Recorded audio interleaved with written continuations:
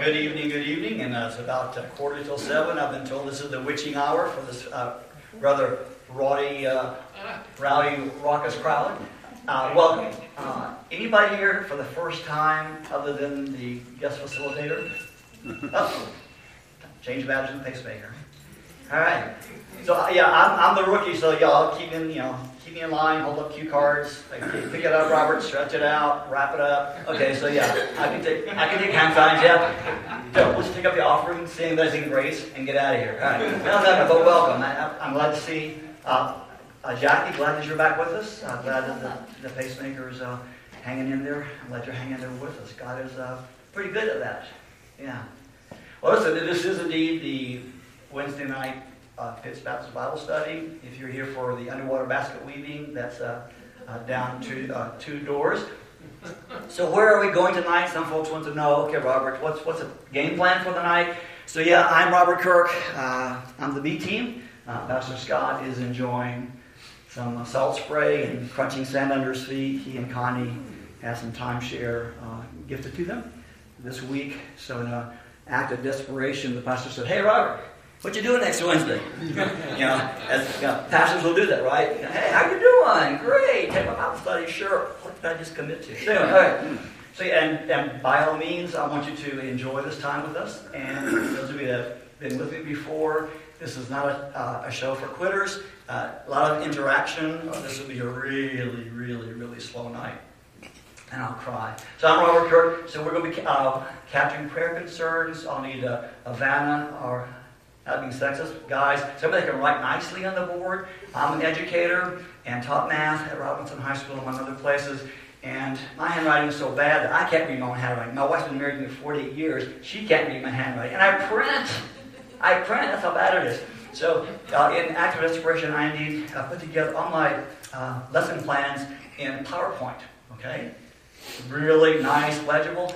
And the staff was really impressed. God, this guy's so technology savvy. He's got his entire math lessons in PowerPoint, only because if I didn't, the students couldn't read my handwriting.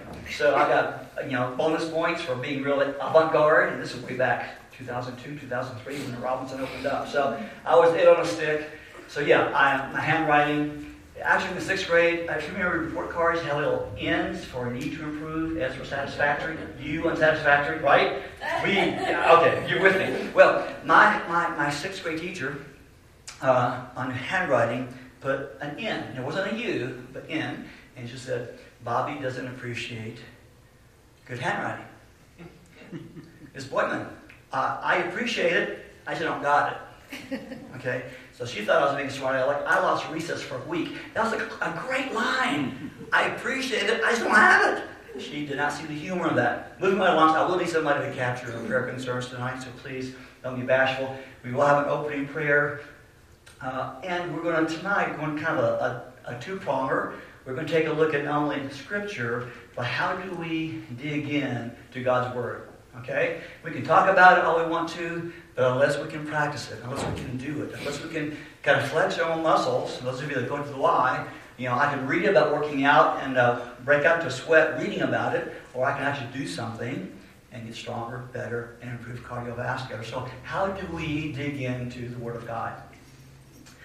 So we'll be getting into Proverbs 1 here a little bit, and then certainly, as is our custom, after the Bible study, we'll be praying and lifting for prayer concerns. So, are we good so far? All right, good deal. So, tonight we're going to go to the source for wisdom. So you want to be a wise guy, eh? Not quite the same, but we may get there. We may end up being a wise guy. So the biblical truth we'll start with is the Lord, Yahweh God, wants people to succeed in living right, and He instructs those who know and trust Him and how they can do so. Okay? Right. Give a man a fish, he eats for a day. Teach a man to fish, he eats for a lifetime. Okay? So God not only gives us the meat and the bread, but He also teaches us how to chew as well in the process. That's kind of where we're going tonight. And kind of interesting here, Matthew 20-37, how are we to love our God? A familiar verse, if you know it, shout it out. How are we to love our God? And you can look it up. It's okay. You can Google it. He said when to love Him with all our heart, all our Oh, VBS. You Mr. Shiny VBS. You know, I flunked VBS. I couldn't spell it. Okay. So yeah, somebody read it for us, please. What does Matthew 22:37 say? You're absolutely right. Thank you. Yeah, you would need your Bibles tonight. You find it, go ahead and read it. Jesus said unto him, Thou shalt love the Lord thy God with all thy heart, and with all thy soul, and with all thy mind. What's the last bit? With all thy Strength. Okay, well, yeah, mind, right? You know, oftentimes we tend to park the car and we kind of park our brains in the parking lot and we come to church. We don't bring our minds with us to church sometimes.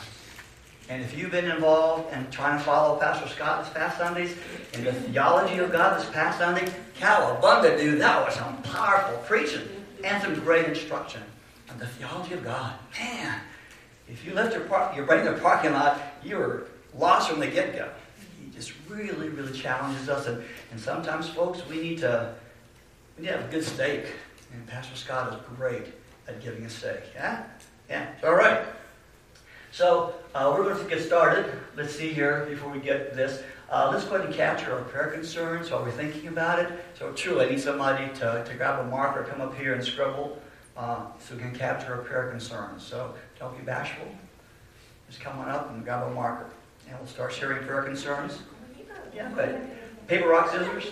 Think of a number between 3 and 5. 7. And you need some math help. Okay.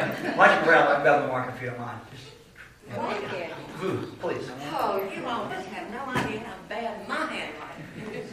It'll make me feel better. Okay. Thank you. All right. So prayer concerns. And that could be joys, that could be really concerns. Y'all know the population better. And only ask for people whose names are easy to spell.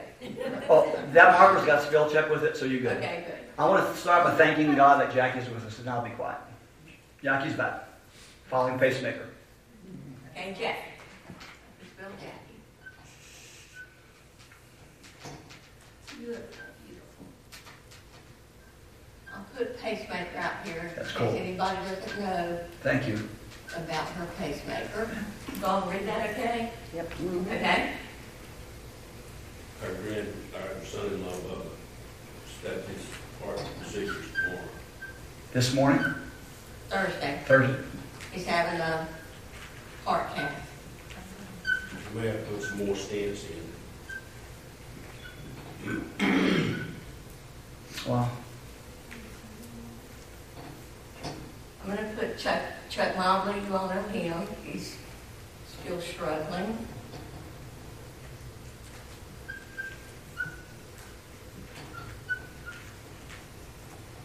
We're going to put Miss Liv on our prayer list.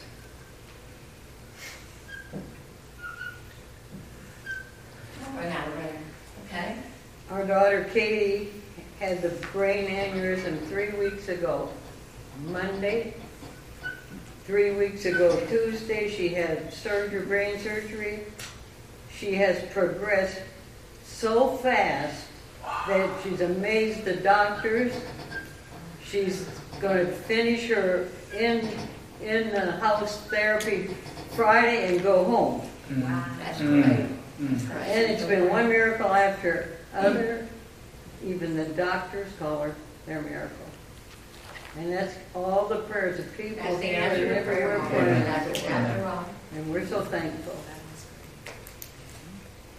Jerry Sullivan having. Yes, Jerry Sullivan.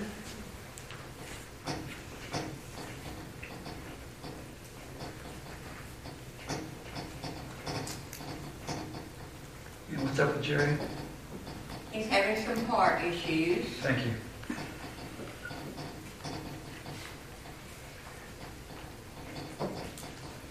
He has a virtual visit Thursday with his heart doctor. Now, what they're going to do on that, I would look at him and say, "You don't look sick to me." I guess is what they'll say. I don't know.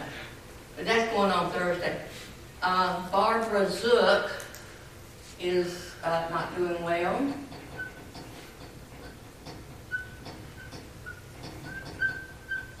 She has her MRI. Her MRI is Thursday too, isn't it, honey? Yeah, she's having an MRI. She's been weak, dizzy, fatigued, drained. She went to the emergency room Sunday, I think. They did a few tests, sent her home, went to her doctor, they did a few tests. No diagnosis, but an MRI on her head, which I'm sure you all know how pleasant that's going to be on Thursday. Rich. Michael Kemp, his father's terminally ill. Kemp, K-E-M-P. Yes. I think he passed away this week. Oh. Okay. Family. I'll say the Kemp family.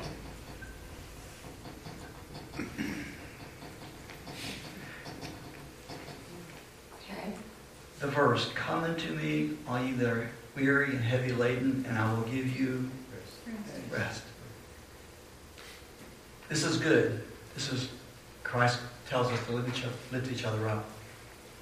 And I don't want to run you off, but be thinking that we've got the organ recital going on here. Thank you. You get that? We are praying for physical ailments, things, our organs, body organs that are getting fatigued or worn or cancer attacked. But there's also the spiritual, emotional component. Who are we praying for in our circle? Southern Baptist Convention last year, before last, it all runs together, right? The year before COVID, BC, before COVID. Who's your one? Who are you praying for that God's Holy Spirit will touch and bring them to the saving knowledge of Jesus Christ? That's really, really important. It is easy in our day-to-day life to get wrapped up on things that matter. Certainly, my brother-in-law had his shoulder replaced Monday. My sister-in-law had radiation for cancer in her brain. My kid sister's going to have knee surgery Friday. So these are all the true, valid ailments that God says, bring them to me, my child. Don't hang on to them. And tell me who you're praying for. Who should you be praying for? Are you so wrapped up that you are too wearied to rest in Him? And so the challenge tonight, as we indeed come to the Lord in prayer and Bible study, calm the mind, calm the heart, come before the Lord. Let's just rest in Him for the next hour or so. Is that our ground rules for this evening, is to rest in the Lord while we engage our brain? Yeah, that's a challenge. That's a challenge. But again, we're here in the meat of the Word, and Christ tells us, please, let me heal you, but also let me give you rest. You don't sleep the next hour, okay? If you sleep, don't snore, it bothers me. Okay, so are we good then? We've captured, and this isn't an all-inclusive list, so if something else comes up, we'll capture those. So thank you, Vanna, for getting that list, and that'll be up. There you go, thank you. All right, so let's get focused a little bit. If I were to ask you, how would you define wisdom? Okay? Webster dictionaries, you guys, what do y'all think? How would you define wisdom? There's no right or wrong answer. I'm just curious. I would define it finding God's will for your life and doing it. Walking in God's will is wisdom for me. Okay. A pretty good Sunday morning answer. Okay. I'm a Sunday school teacher. What can I say? I love it. We default to what we know. Amen. Preach it, sister. It's now Tuesday, 7 o'clock at the workplace, and somebody says, how would you define wisdom? Experience. Okay. Experience? Yes. Yeah. Just jump in there. Yeah, I would think it would be knowledge that originates from God, and not only originates from God, but comes with how to apply that knowledge. Ooh, good. You must have read my notes for the night. All right, good. Yeah, a little, get us a little. Thank you, Gertrude. All right. It's 7 o'clock. We should get started. All right, so yeah, wisdom comes from God. That comes with not only knowledge, but the application process. Good, I like that. Anybody else for wisdom? If you're a non-believer, are you entitled for wisdom? Was Confucius a wise man? Was Plato a wise man? Was Aristotle a wise man? Was a Sikh priest in New Delhi a wise person? They would probably, in their own minds, think they are. Ooh, good dodge. Yeah. No, truly, yeah. I didn't even bring my tap shoes. There you go. What did you say? I'm sorry. Did you say they would be wise? Yeah. The ways of the world. Ah, thank you, thank you. So how does our society and our culture look? Where does our society and culture look to for wisdom? Where do we find wisdom? Where do we look for wisdom? Besides Oprah and Dr. Phil.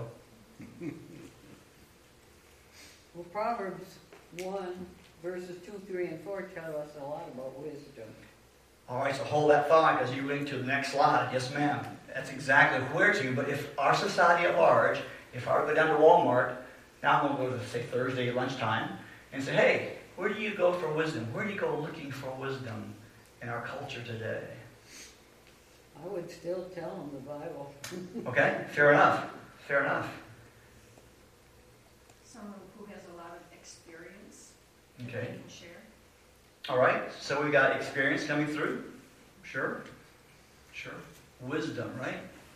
I would say too, though, on that it's subject to man's experience, meaning that it's limited, very limited by what we can experience personally or what we can absorb intellectually, whether it be writings, books, sciences that you've studied, things of that nature. But that's worldly wisdom. Okay. Without having got the basis of that knowledge, it's nothing but facts and it's incomplete. Okay, so now we need to parse out a little bit between wisdom and knowledge. Yes? Okay, certainly, if I want my house rewired, I may not go to my local dog catcher to help me. Even though if I've got a problem with the rabbit dog in my neighborhood, I'm not going to call the plumber or the electrician. So we do go to skill sets because your experience is in complete the blank. And so I am going to look to certain people for their experience, for their skill set, for their training, right? I'm going to assume that the local dog catcher probably has a little more experience than I do in getting a Rottweiler that's cut loose in my yard. Proverbs says that the fear of the Lord is the beginning of wisdom. Okay. The knowledge of the holy is understanding. Aha! There you go. Now we have the benediction. We're going to go home. Thank you. That's exactly where we're going to end up. Fantastic. Good. So we bookended what knowledge is and is not, what wisdom is and is not. So, which is more important than to succeeding in life? Succeeding in life. Are we looking at intelligence? Or are we looking at wisdom?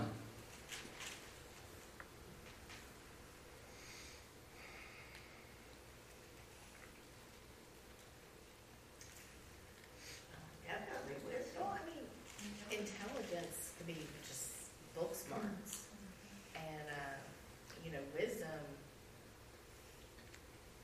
That could keep you from getting in bad situations, or just kind of being able to see things before they happen based off past experiences.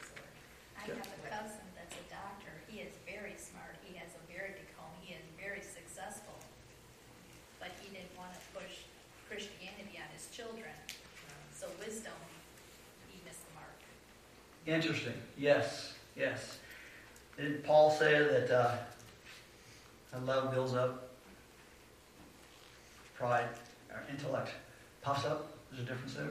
All right, so, okay, I'm not beating a dead horse. I really want us to understand that we are talking about a couple of very different things that affect us all. I think we're right. I would rather, if given a choice, A or B, I would rather choose wisdom. Interesting, if you know me a while, I tend to be one of the luckiest persons around. Things just, good stuff happens to me, and my wife says, Robert, you're the luckiest person I've ever met. And I'll agree with that, but I also am quick to define what luck is. Luck is where preparation and opportunity intersect. Where preparation and opportunity intersect, then suddenly you become very, very lucky. So you do, right? Your doctor, who's super duper intelligent, if given the opportunity, well trained, very lucky, it was a successful surgery or whatever the specialty is. So that's kind of where we're going with our study tonight on wisdom found in Proverbs. Godly wisdom is the name of the game. So yeah, we're going to go to the owner's manual, our Bibles. Good stuff, good reading. And we do often define thought processes in two broad categories, and Pastor Scott has preached upon this before, had alluded to it, both deductive reasoning and inductive reasoning. Okay? You come in tonight and you got your umbrella and your raincoat and it is wet. What am I thinking is happening outside? And you must be in Concord in the middle of summer. Okay, so yeah, deductive and inductive reasoning. If you've been watching the show and trial in any way, deductive reasoning is where you kind of know where you're going. You are digging for your kind of results. More prosecutorial, right? I know you are guilty, so let me bring in, marshal all the forces that I can to prove my point. It's deductive reasoning. You're leading into the direction you want your peeps to go. It's eisegesis, which is basically intro one's own idea. So you're going from the general to the specific. That's deductive. Yes? Inductive is more the detective work. You're collecting the exegesis, you're drawing out ideas, you're going from specific, and you're connecting the dots to the general. And so inductive reasoning is, aha, eureka, I've got it. You've been looking and looking and looking. So we'll be touching on that tonight in an inductive way. So this is kind of the construct, the tools you're going to need tonight to get into Proverbs 1 a little deeper than perhaps maybe we would like to. I don't know. So the inductive tools for study, there are 4 steps that we'll be looking at and taking our scripture examination, which will help us transform our lives, our communities, and our church. Transformational knowledge, wisdom, movement of the Holy Spirit, all that ties in. It's good speaking to a Baptist group, a Christian group that understands the importance of the Holy Spirit and where we're going tonight. And listen, we'll deal with outliers. What if you're talking about who isn't a Christian? We've got to consider who's not in the circle, right? We can't be exclusive in our understanding of this. So we've got to lower the drawbridge and go out into the community, okay? All too often churches today, me, myself, and I, it's club church. Raise the drawbridge. We're good. Until we have a big capital campaign and we need more people. All right. So here we go. 1, observe. And to help me remember, that's the O for observe. Interpret. Very straightforward. Apply. Apply. There should be an A, not a C. Apply. I think it goes to something you said earlier. Let's make that a C.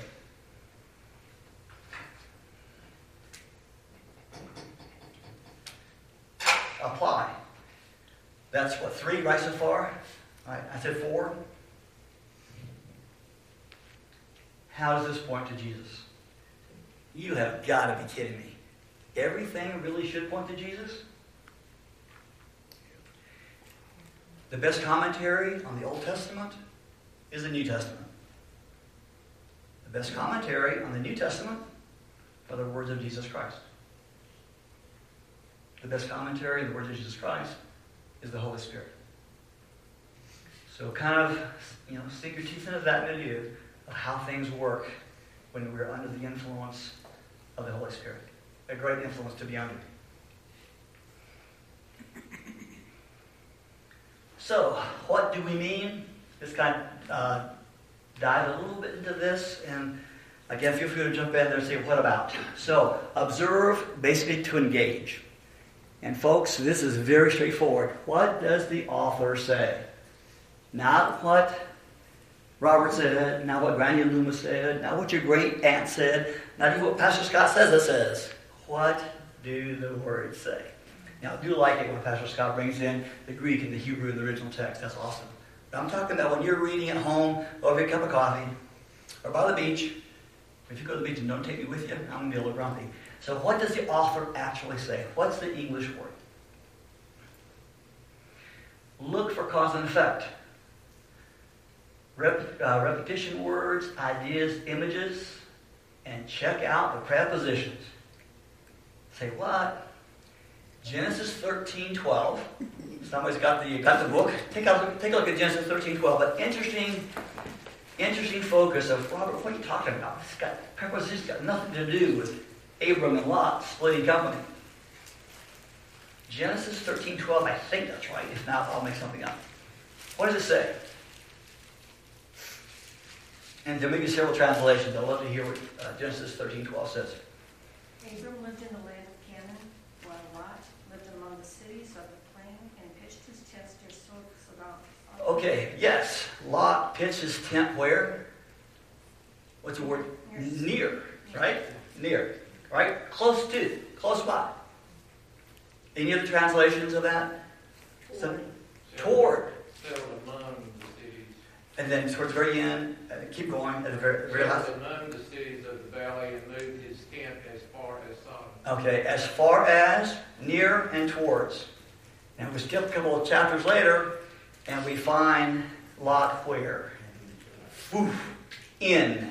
Not towards, not about. It obviously must have better internet connection. Okay, he moved into the town of Sodom. Okay?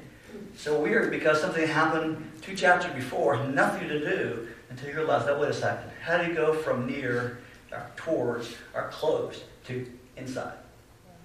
It's said, oftentimes in interviewing Christians that have left the faith, it's not a radical shift. They don't like jump out the window. It's more of a gentle backing away to one day they're out the door. So we find some of that that's as old as humankind. Right? So, check your prepositions. Right? So, and look for repetitions. Where do the authors spend a lot of ink? Where is a lot of ink spilled? Folks, we're reading scripts that are thousands of years old, right? The book of Job, 3,000 years ago. 3,000. And we're still reading the book of Job. And we still read it at funerals, right?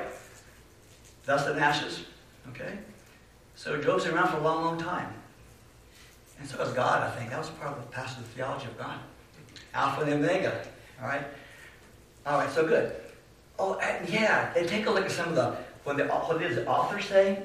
I like some of the contemporary terms, snarky terms. If you read Nehemiah chapter 3, Nehemiah is coming back from Babylon. He's building, the wall around Jerusalem. And it's a really cool narrative. It's a quick read, and you get some really cool insights. You got perfumers building walls. You got a guy with 5 daughters that are kick butt, and they're working on the clock, and they're getting it done. And then you've got the nobles of Tekoa. And in Nehemiah chapter 3, the author slams the nobles of Tekoa because the Tekoites came to help, but the nobles, it was beneath them, and they deigned to come. So for all these centuries, we've been reading about the nobles of Tekoa being on the bad list. And once it's inked in the Bible, folks, you can't escape it. There are some really shady characters in the Bible. So don't gloss over that. You know what David did? I digress, but that's me. You know what David did once he rocked Goliath to sleep? What did he do? Thank you. A little loud there. Cut his head off. There you go. Sunshine PBS. He cut his head off. Yeah. With whose sword? With Goliath's sword, right? And you know what he did then? Here's studly 16-year-old, 17-year-old David Preston. I don't know how old he was, but a youth, a Yalf, if you watch that movie. Uncle Benny, right? Ute. Thank you. A Ute. Thank you. See, there you go. I've seen the movie. You've seen the movie. There we go. So here's a Ute. He beheads Goliath, and then he actually walks into Jerusalem, do-de-do-do, swinging Goliath's head. That's his badge of courage. And he's got a sword. Okay, so here's a Ute with a giant sword. He was 7+ feet, maybe 8. Some say 9. 3 cubits, 9. 1.5. Yeah. So he's got Goliath's head. I mean, this is the barbaric times, the culture of the day. No big deal. And no wonder they sang about it. If you come and sing, swing somebody's head, I don't see really nice things about you, so you don't behead me. So so take a look at what does the Bible say. So far so good. Read it with gusto, because there's really cool stories in there. The giants with 6 fingers in each hand and 6 toes in each foot. Okay. In there. The king that was so tall had that iron bed. In there. So look, when reading a narrative, conflict, tension points, who's kind of the number one tension guy in the New Testament with the Pharisees and scribes? Jesus. Hello, yeah. Focus on the tension points. What's the argument? Is it smoke and mirrors by the scribes and Pharisees? And Christ cuts right through it. Cuts right through it. Gives them no quarter.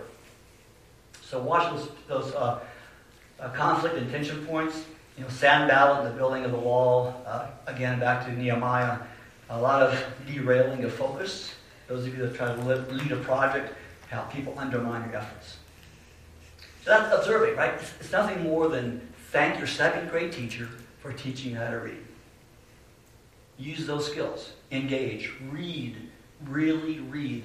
And take a look then. Interpret or understand. Any questions on observe? I'm sorry. I don't want to be sitting yet. I want to kind of... This is where we're going to go here in a little bit. Yes, a little bit. Interpret. Understand. So the deal is, was he writing to good old Bubba's in Concord, North Carolina? Probably not. Okay? So the question to be answered is, what is the meaning to the people who first heard, read, or saw this? Right? Try to figure out, okay, so you've got 1st and 2nd Samuel, 1st and 2nd Kings. You got the king's secretary. He's on the king's payroll. He's going to be very, very careful how pejorative he is about any bad thing that happened to his boss, right? Okay, and this throughout ages. I can with the day to almost any organization, you got to be very careful not to tweak the boss's nose too much, right? We've been there, done that, got the t-shirt, sometimes got the pink slip because we were a little too abrasive. So, who is the author writing for? Okay, Cyril is great, the Pauline letters, the epistles, fantastic. We know the audience. He wasn't writing to us, even though God's word speaks to our heart. So try to picture in your mind who's writing it. What's the end game? Is it truly a historical narrative? Is it for the purposes of taxation? I've been here reading recently the Absalom insurrection against David, and how David had the beat feet as Absalom comes in, on the east side, and David and company exit west side. I'm trying to understand that better. Joab, God, what an amazing general. And you talk about the tension, even today, between very powerful generals. You take a look in the world conflicts today, powerful generals versus the in-power government. Prime Minister, King, Queen. I could open any newspaper and you'll find strong general versus strong leader, and they're really walking a very fine line. Okay, and Joab was an interesting character. That's a different study sometime. So anyway, who's reading it? What's the purpose? What's the end game of the writer? Read it carefully. Interpret. Understand it. Dig for the author's original intent. We've touched on that already. And then finally, the third is apply. What I call it the so what factor. I read it, I'm saying, okay, God. Okay. Those of you that are sadistic enough like I am and you read Leviticus, man, has about your third or fourth genealogy going, holy mackerel, come on, God. Let's get the program here, And it's fun because I try to read the names out loud and kind of have a good time with the names just to make sure that I'm not skimming it, because when you get 137 names in a row, your eyes glaze over, you're looking at your watch, and you're going for your third cup of coffee. So, apply. Apply the so what. Why is this so important? Why is this so important? So, don't be afraid to ask that question. And sometimes to say, okay, God, I don't get it, but it's your word. And eventually, maybe it'll gel. Maybe something will come to me. And like this is that what does this scripture mean to me personally? What does it mean to us, usins, the church with a capital C, the church with a little c? What does it mean for us? Because keep in mind that scripture was mostly written for communities. Even though, this is Dear Timmy, right, the letter gets circulated. It is for the church. Even though it's addressed to certain people, by and large, it's written to communities. Written to communities. So we need to absorb it as a community, not just as me, myself, and I. Walled into. I'm not going to sit in a pond or, sit down and contemplate my belly button. That's not it. How do I get it into our community? Okay? So observe, interpret, apply. So far, so good, folks? Okay, no time, my fingers leave my hands. Pretty straightforward. Yes? Okay. Good. So I'm going on a limb here, which I'm used to. Without application. But Bible study is a nice drill, yet could mean nothing or lead to nothing. Process that. Yeah, so what? Come in, punch the ticket, the pastor saw you here, you get brownie points, you get perfect attendance, and you rock on. Some people enjoy reading for mileage. When I was a kid, right? Read the Bible through the year, 3 chapters a day, Monday through Friday, 5 chapters on Saturday and Sunday, and you get done in 12 months, 365 days. Now I remember, as a teenager, really going strong, and for at least 2 or 3 days. Hey, since then though, I think I'm on the 25th reading of the Bible. I do read for enjoyment. I don't read for mileage. Though after a while, when you get as old as I am, the miles build up, right? I hear some of the gray hair agreeing with me. So reading for mileage. What's the point? Reading for intellectual pursuit. You're really good at Bible trivia quiz. Okay? You know about Peter going fishing for the temple tax. You know about the 6-fingered giant. Some people like to read for intellectual pursuit. Reading to prove a point. Okay? Reading to prove a point. Right? When do you stop looking for your keys? Just when you find them. I hope you stop looking for your keys, that you find them. Oftentimes we have got an idea in mind, and I'm going to find a Bible verses by golly that back up my position. Right? And everything else happens to be your interpretation. Right? So I'm going to keep looking and get my deck stacked really nicely to support my view, and I can say it's in the Bible. As a matter of fact, my grandfather, who was a country preacher, when I was a kid, after the Sunday dinner, he'd say, after dinner, because back then it was breakfast, dinner, and supper. Some of you remember those days, right? Dinner was a heavy meal at noon. He would say, after dinner, a good nap. That's in the Bible. And I was, wow, man, this is some Bible scholar, And I'd go looking. After about the 4th or 5th week of this, I was home for a while. I was a missionary kid in Brazil. I'd come to the States, and he would say that, and I find, and grandfather, show me where this verse is. He said, hang on. It's Levitical law. And so he kind of thumbed through his Bible in the book of Leviticus, and he would, sure enough, until the first time he came across the word that. And he would say, that is in the Bible. So what he said, he would say, that's in the Bible. Not what he just said, the word that. He never said the word that. Of course, I took a line, hook, and sinker. I said, man, what a wise guy. So, here I am, a bazillion years later, telling you that that's in the Bible. And I've used it, by the way, very, very effectively. That's in the Bible. Okay, reading's literature, folks. You're reading cross-grain. God's Word is about revealing Himself to us. Okay? It's not about literature. Even though I'm delighted that I was taught in various kind of schools, and I like being with people that are looking at the Bible as literature, but that's not the end game. God didn't inspire writers to enable you to read Job or read some of the Psalms as literature. As beautiful some of it is, some of it is flat out dull and boring and just lackluster. That's not the point. So never just read it as literature. Caveat. When I was a teenager, the one time that I got a friend of mine, an avowed atheist, maybe more agnostic, I quoted on a card, teach the child the way he should walk, and even when he's old, he won't deviate from it. And he was really cool. He said, where's that from? I didn't tell him the Bible. I said, this is a little book I got. It's called Proverbs. He said, yeah, I'd like to read that. So I actually got this agnostic to read the book of Proverbs based on one simple proverb. Hello. Because he was intellectual. He hit him up here. And eventually, he hit him down here. So, any port in the storm. But again, the idea is It's not about literature. Folks, this is the punchline for the night. Everything else is secondary. Christianity is about heart transformation, not about behavior modification. We lose the bubble. We lose focus when we go about attitudes or behaviors. I have read the Quran. I've read the Book of Mormon. I've read the Hare Krishna. I've read the Bible. I've read the works, the Bhagavad Gita, Hindus, and Confucius.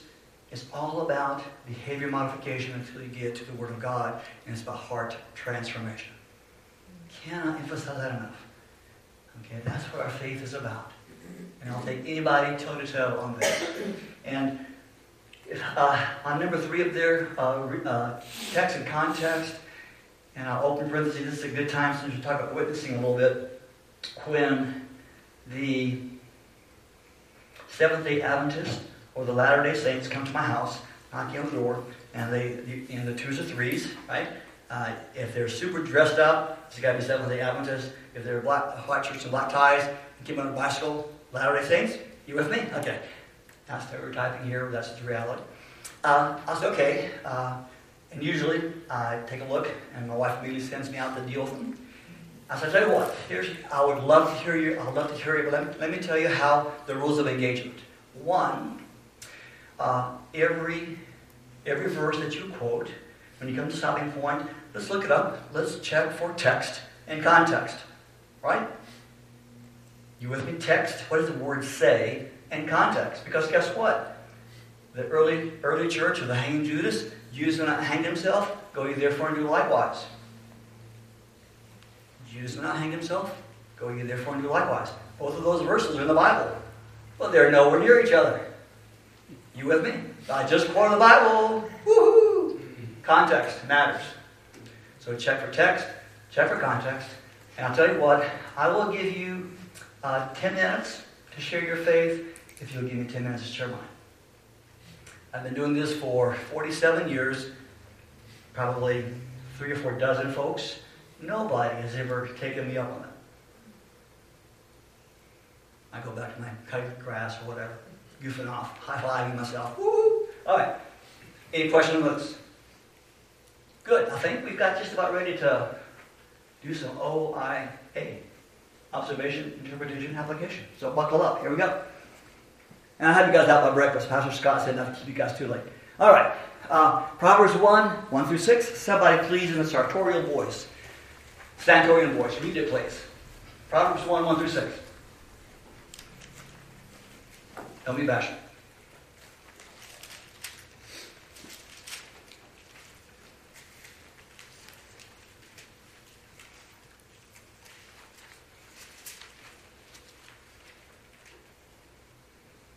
Okay, I'll read it.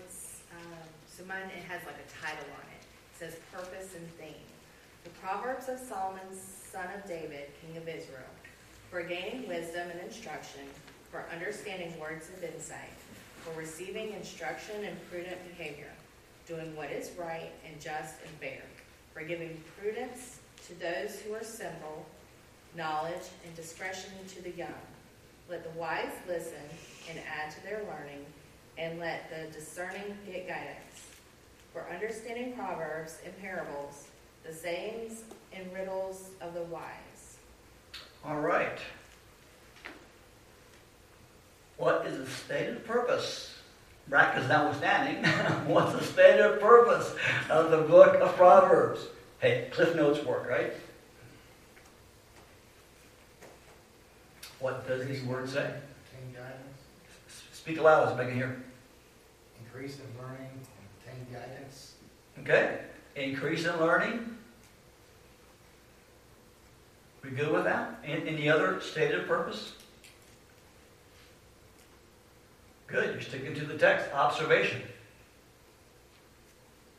That's interesting. Yeah, to err as human, to really foul things up, requires a computer. Let's see what happened here, folks. Bear with me.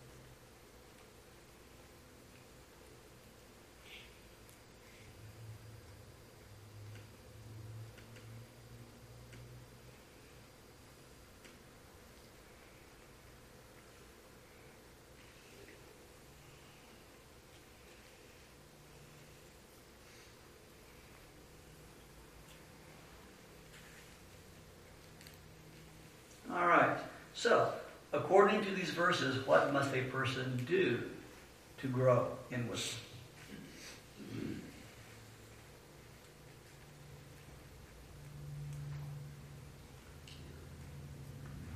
Read Proverbs. There you go. Reader's Digest condensed version. Read Proverbs. Anything else we need to do? Listen, Ooh. says to hear, and increase in learning. Okay. Rewrite, looking at just and fair. Okay, just and fair. Who determines that? Hang on for a quick second. All right, let me ask you more about your listen. Thank you for that. Verse 5, right? What does it mean to listen to the advice of God's Word, and how can you do it? One thing that has come more clear to me is that when I read this, I need to know that I'm wanting to know more about God. So many times we open the Bible and want to look at about me. And we need to realize that each step of the way is learning more about our God by reading His Word. Well said. Well said. Thank you. Many times we come to the Lord in prayer seeking His hands instead of seeking His face. And we need to kind of pivot a little bit. It's perfectly okay, right? Give me this day or daily bread. I'll take that. And a little peanut butter and some grilled cheese sandwich and Big Mac to go with it. Okay? You need to see God's face as well as His hand. Tell me more about what you just said. What you just read. If you do things that are right and just and fair. Okay? Right and just and fair, then what happens? We don't know. Right? So what's it? Thank you. So, yeah, help us out. Right, just, and fair. Elaborate. What's he telling us to do?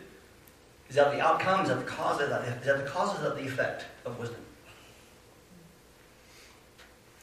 It's a standard. A standard. Okay, so if we want wisdom, we do those things, or if we do those things, we gain wisdom. Which comes first?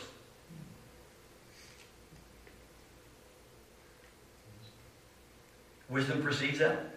Can you do what is right, just, and fair without wisdom? No. Okay. The answer is no. I'm hearing kind of a no. It's like the difference between being a manager and being a leader. I can be a great mechanic. I can be very legalistic. The scribes and the Pharisees had their black belt in doing what was right, just, and fair according to the Torah. Were they doing what was right, just, and fair according to the standards the Lord gave us? So that's the difference between being a good mechanic, a good manager, and being a leader. I can do right, just, and fair things if you give me the script. Without thinking, I take the standards. Okay. The interesting thing is, I don't know if you can see this or not.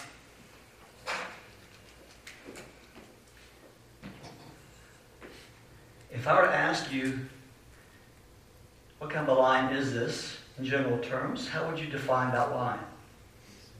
Downhill. Descending, downhill, is it straight or crooked? Perfect. Okay, there's consensus it's crooked?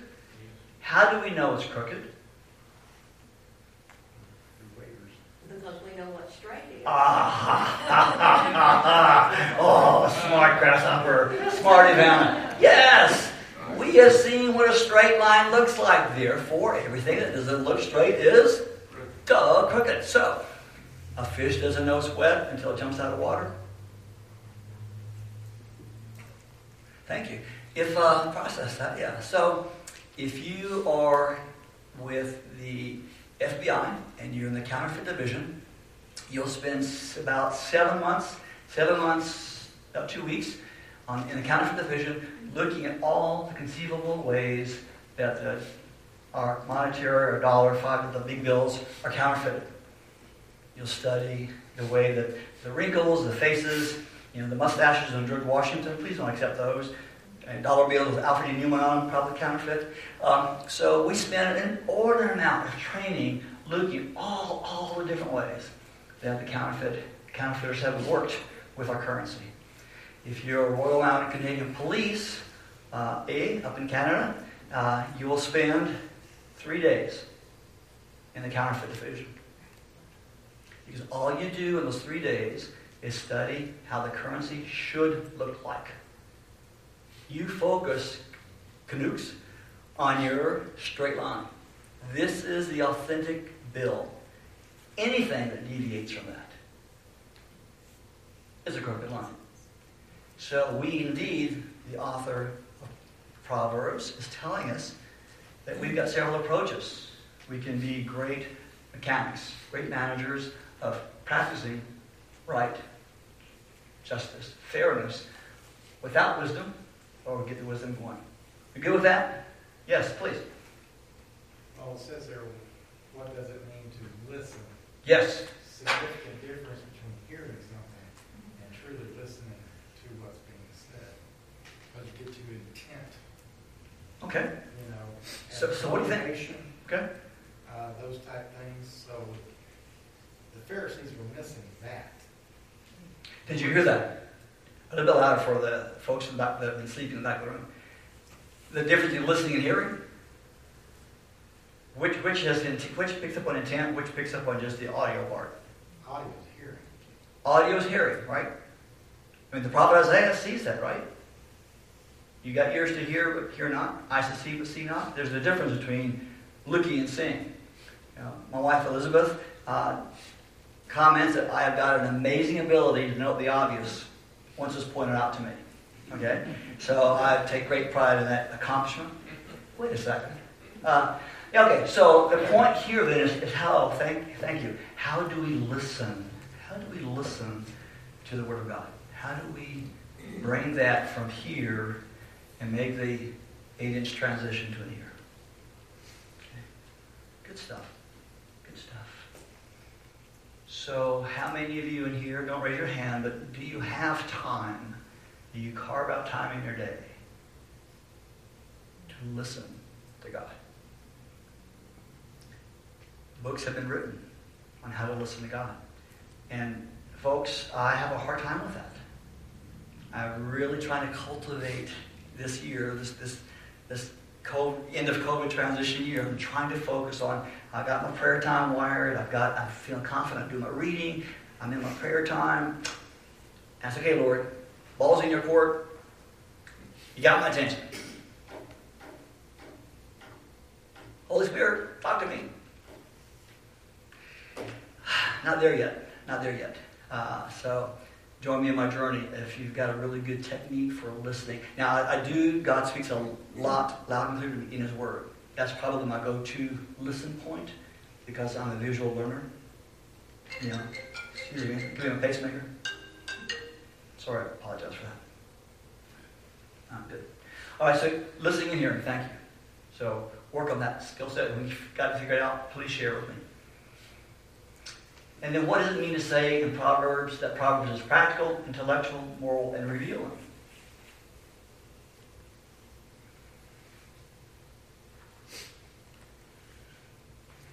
Well, if you're like me, anytime I go through Proverbs, I may have been looking for a specific proverb, something like that, but oftentimes I stray and I get led deeper and deeper and down and I can't stop. You ever find that? And so if you're seeking truth and you find a true source of it, it's hard to stop if you really appreciate the truth. And of course I do because I accept God's Word, including Proverbs, as His direct communication to me. Amen. That requires reading. That requires carving out time, making time to do a deep dive into God's Word, even if it's superficial. It's almost, sometimes it's like on the internet, right? You start chasing rabbits, the next thing you know, an hour and a half have gone by, and you think, my goodness. Sometimes it happens with us in God's Word. We're looking for something, and something else jumps out at us. And the Holy Spirit says, Robert, hello, I'm talking to you. Eartha Kirk, come in, Kirk. All right, thank you for that. Yeah, Proverbs handles it all. My atheist agnostic friend absolutely found it. It started at the intellectual level, and he began to realize the practical aspect of it. And pretty soon it got to understanding. Folks, we cannot have morality without understanding of the God who's the giver of morality. God is our straight line. I don't care where you are in the universe. You watch kids at play, and the kid cuts in front of another kid in line. I don't care where you are in the world. And I've been several hundred countries. They'll always say, that's not fair. That's not right. How do you know? God gives us the moral compass. And sadly, without Christ, there is a moral compass, but it's magnetic north, not true north. Mariners in here understand, you get your compass out and you sail by magnetic north, you're going to be 16.5 degrees off of true north. You'll be head north, but it ain't true north. And we have traded true north of Jesus Christ for magnetic north of society, telling us what's right, what's wrong, what's just, what's fair. Let's recognize who's boss as we land this plane. Name the prerequisites, please, in verse 5. What's the prerequisite in verse 5? Somebody read that, please, out loud.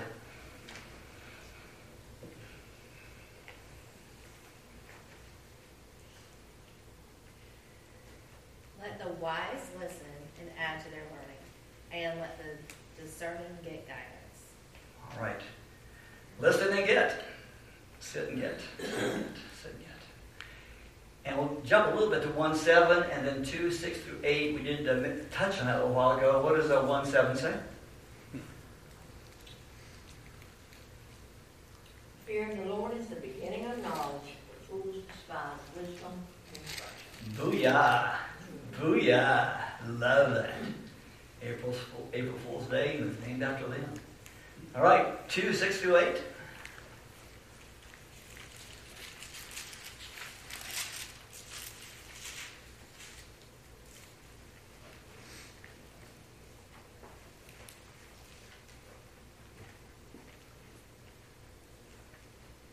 For the Lord gives wisdom. From his mouth come knowledge and understanding. He stores up sound wisdom for the upright. He's a shield to those who walk in integrity, guarding the paths of justice and watching over the way of his saints. Can't go wrong. Can't go wrong. He who watches over Israel neither slumbers nor sleeps.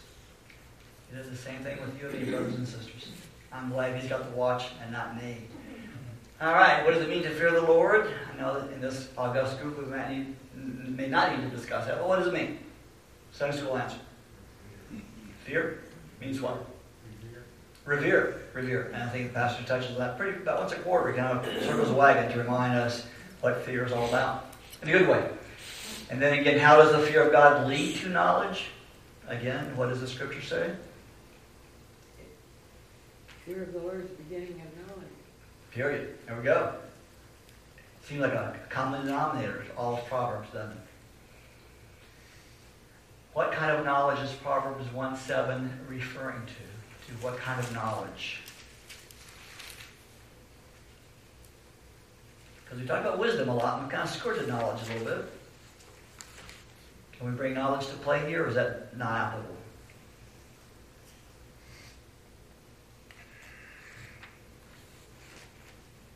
I guess it's just the willingness to want to learn more.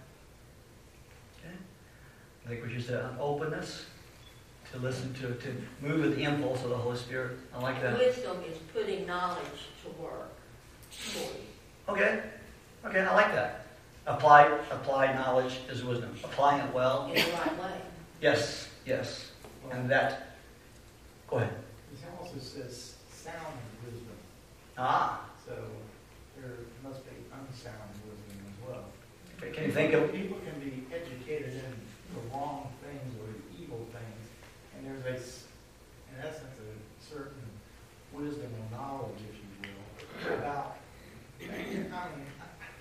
I've had my niece tell me about things, and I'm thinking, you're studying or you're learning about the wrong stuff. If you spent the time applying applying yourself to these things over here, forgetting about this stuff. You know, I mean, she's got street smarts. Okay. You know, type of thing, but. I like that. Thank you. Yeah, so certainly, again, back to one of the first examples we said, you may be very, very smart and knowledgeable, and you've got a platform, and your platform is Pickle Pig's Feet. Okay? And everybody comes to you for Pickle Pig's Feet. Pretty soon you got your own TV show, and now you're commenting on angel food cake and orangutans on the Amazon, which aren't on the Amazon, they're in Africa. So, but once you get your platform, right, people listen to you, and they forget that your expertise is in Pickle Pig's Feet, not in orangutans.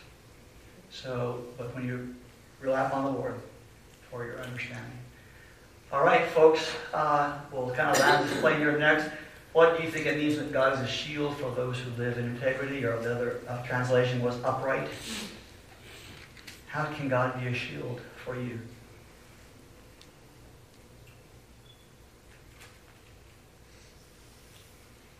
I think it's important to point out when you're dealing with Proverbs, some of these things aren't necessarily absolute in every single instance, but they're general principles about life.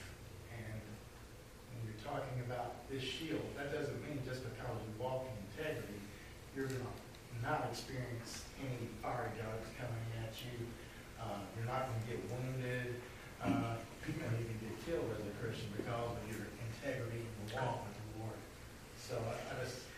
Thank you. Beware of assuming that there are no consequences to your decisions and your wisdom. The nice thing about everything that happens to us falls in two categories.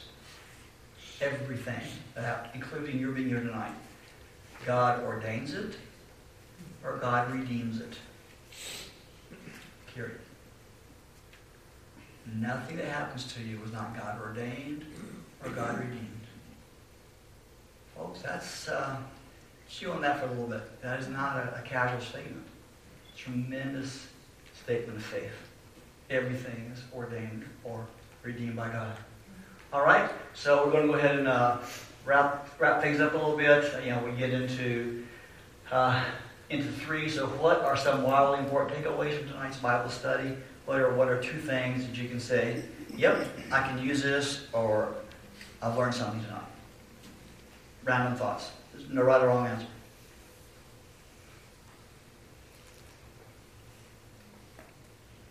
In our Sunday school class, what I try to tell people is when you read the Bible, what does it say? What does it mean? What does it mean to me? And what am I going to do with it? Same thing you said, just... You should take a this. Here, please. All right, thank you. Yeah, absolutely. Good stuff. Good stuff. These are tools of the dig. Tools of the dig.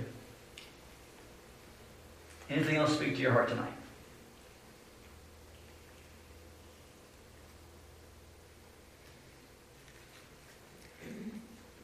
One of the important things I find about Proverbs is that we're not talking any highfalutin, wildly constructed stuff sitting here on paper. We're talking about a message from the creator of the universe, who is infinitely smarter than we are, and yet he can boil it down for us dummies to, find our way around this creation and serve the God that we need to serve the way he wishes to be served and worshipped and so forth. I find that display of intelligence like that more unfathomable than almost anything else in my life. Like calculus. I'm a right brain. Thank you for that. I get that. That's good stuff. I think that verse 7 has given me comfort sometimes. There are some in our family that are very intelligent, but they won't listen to the fact the fear of the Lord is the beginning of knowledge. But then the next line, since fools despise wisdom. And so I think to myself, well, Lord, maybe that's the problem. Watch God's left hook. And finally, folks, before we get into our prayer time, and I know I'm watching the clock too, how does all this, how do these verses point us to Jesus? I mean, we're looking at Psalms, Proverbs of Solomon. So how do we connect the dots from Proverbs 1 to Luke 2? Or the crucifixion and the resurrection? Colossians tells us that Jesus is wisdom. Colossians, he is wisdom. Did you hear that? Colossians. He is wisdom. Well, the fact that the primary author of this particular book was given an opportunity to tell God what he wanted to be king, and he asked for wisdom. And then God said, well, because you asked for wisdom, which was of him, I'm going to give you all these other things too. So King Solomon, got that. But what this particular book does too, it gives you so many comparison and contrast between right and wrong, good and evil, that it's giving you a plumb line according to Scripture. It calls it a plumb line. Now that plumb line, as far as being out there to determine right and wrong, is just like the entire Word of God to us. It's designed to make us look at ourselves. You may study the Word of God, but it's studying you back. And the whole purpose of it pointing out these things that are negative about you is to bring you to the point of desperation so you see your need for Jesus Christ and how you don't meet his standard of perfection. That's what drives us to the heaven. We realize that we're not perfect, and we have to be if we're going to go to heaven and have a relationship with God. Okay. Good stuff. Good stuff. Thank you. Anything else we need to process tonight before we get into our prayer time?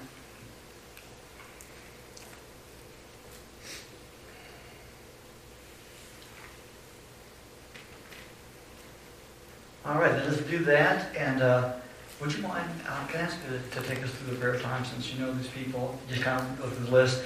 I'll ask you to start the prayer, and then we'll have open season of prayer, and then I'll do the benediction. And so. Lord God, creating heaven and earth and all that's in it, Father, we come to you in your precious and holy name. God, because you're worthy, because you're the only one who can answer our prayers, Lord. There is none like you, Father. You alone are God. God, we just praise you. Father, we want to lift up these prayer requests before you, Lord. God, we've got several people's names up here, and God, this is by no means exhaustive. This list is just representative, Lord, of us being such a needy people, Lord. We're dependent on you for our very next breath, our next heartbeat. God, every good and perfect gift comes from you, Lord, Father of lights. So, Father, let's lift up Jackie, Lord, who just recently got a pacemaker in. God, we just pray that her body would not reject any of the components of that, and Father, that you would be with the physicians that are involved, not just physicians, but her whole care team, that you'd be with them so that they can monitor, make sure she's adapting accordingly, Lord. And Father, we want to lift up Bubba, who just had this heart cath that's going to be necessary Thursday, Lord. God, we just pray that you would be with his particular care team as well. Be with them surgically, Lord, that you give them the steadiness of hand, Father, the knowledge, the foresight, Lord, that they're going to need to be able to do something that's so detailed, Lord. And God, pray for them to have wisdom, knowledge, and understanding about what they're doing. And God, Chuck Mobley, Lord, and lift him up as well as Liv and Katie. God, we pray that you would continue to do with those prayer requests, Lord. Father, like I said, we're such a needy people, God. Where there's healing needed, God, we pray that you provide healing, Lord, whether that be physical healing, emotional healing. Father, it could be, just a person's outlook in life, Lord, depression, these types of things, Lord, people without jobs, Lord. God, there's just so many things that we're dependent on you for, Lord. And Father, we want to pray for Jerry Sullivan's having these heart issues, Lord. God, we pray that you put your healing hand upon each and every one of these requests. And God, we pray that you get the honor and glory for it. Father, in any event, you should determine that this whole process, to walk through this, is what's going to bring you glory and honor. And God, we just pray that you be with them during that process, and that, Father, that you provide perhaps a testimony for these people to have for us, or family members and whatnot. Father, we pray for Barbara Zook and Kent family as well. Once again, Father, we pray, Lord, for our pastor who's on vacation and his wife, and pray that you bring them back safely to us. God, we pray, Lord, for all of our Sunday school teachers, Father, our deacons, the whole pastoral staff here, Lord. God, we pray that you protect them, Lord. God, we pray that you would put a hedge around them, Lord, to protect their integrity, Lord, and their purity, Lord. God, we pray that they'd be clean vessels, that they can present your word without distortion, Father. And God, we just pray for each member of this church. God, we pray that you fill each one of us with the presence and power of your Holy Spirit, Lord, to the point that he's overflowing out of our lives and the lives of other people. And Father, we pray, Lord, for this nation, Lord. It's hard to believe, Lord, that we've fallen so far in just a little over 200 years, Lord. Oh, Lord, I pray, Lord, for revival and spiritual awakening within this land. God, I pray, Lord, that since it always begins with your people, whether it be judgment or revival, God, I pray, Lord, that you would help us to take this serious, that what we're experiencing right now, what we're going through. And God, I pray, Lord, that you would help us to see the necessity of turning to you, Lord, getting our hearts right, Father, confessing sins that may be impeding our relationship with you, Lord. God, we just pray that you touch us in a special way. Each one of us has a specific button and only you know, Lord. So God, we pray that you touch that button in each one of us and get us on our knees, Lord. Help us, Lord, to hopefully not be forced into a position like that, but Father, that we would willingly bow before you, your worship, seeking your face, seeking your guidance, and God, seeking the direction, Lord, that you want us to go and what you want us to do, Lord. And God, we pray that all this will be done for your honor, for your glory, and for your kingdom. And God, we pray that Jesus will receive all the glory for it. For his name we pray. Amen. Thank you, guys. Our time is up. Thank you. I just know. It's wonderful. We've been in the presence of the Lord. We have been in the presence of the Lord. Thank you. I pray for each other this week as we depart and you find rest. We've poured our hearts out before the Lord, but equally important, your minds have been engaged. And God's been praised and honored because of your engagement. So thank you. Go in peace. Next week, the AG will be back. I think y'all are doing the Ephesians Armor of God.